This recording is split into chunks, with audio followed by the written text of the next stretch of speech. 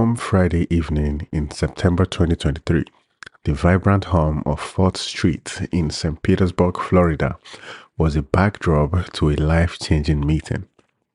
Two men leaned into a serious conversation at an outdoor table of a bustling restaurant. One, Alex, is the founder of an emerging tech startup, brimming with enthusiasm and a touch of concern.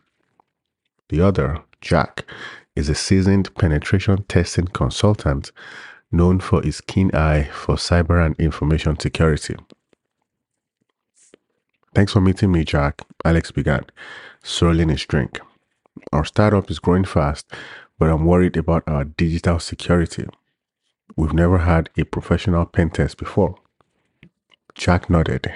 "You're making a wise decision.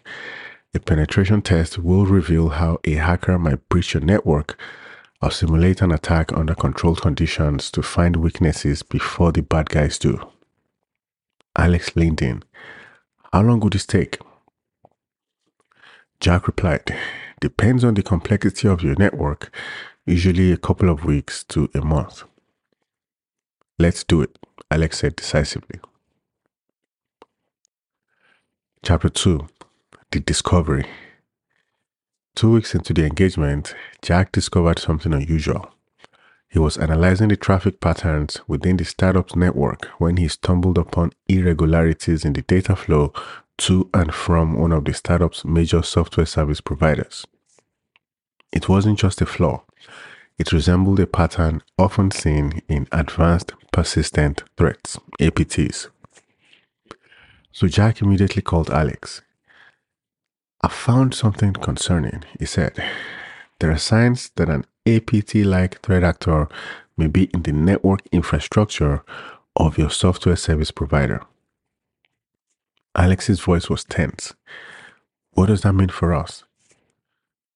Jack replied, "It's hard to say without deeper analysis, but they could access your data through this service provider."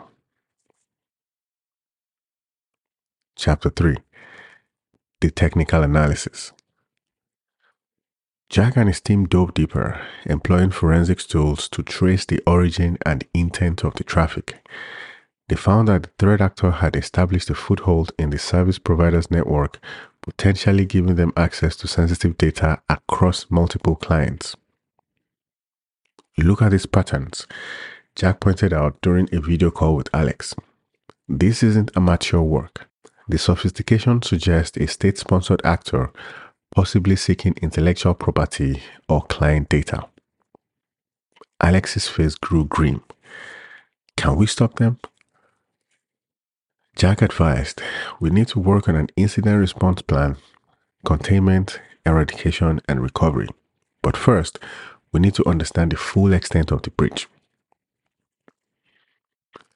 Chapter 4: Incident Response Planning. So over the following few days, they developed a comprehensive incident response plan. It included immediate steps to isolate the affected systems, eradicate the threat, and restore operations securely. They also planned to notify the software service provider and other potentially affected parties. "Communication is key," Jack emphasized. "We need to be transparent with our clients and partners about the breach." Alex nodded. "Let's proceed carefully. We cannot afford to lose client trust." Chapter 5: This Changes Everything. Jack received an alert as they were about to implement the first phase of the incident response plan. Another pattern of suspicious activity emerged, this time within the startup's own network. It was different, more direct, and potentially more damaging. "Alex, we've got another situation," Jack said urgently. "This might be a direct attack on your network. We need to act fast." Alex's face paled. "What are we dealing with now?" Jack's eyes were fixed on the screen, analyzing the new data. "I'm not sure yet, but this changes everything." The end.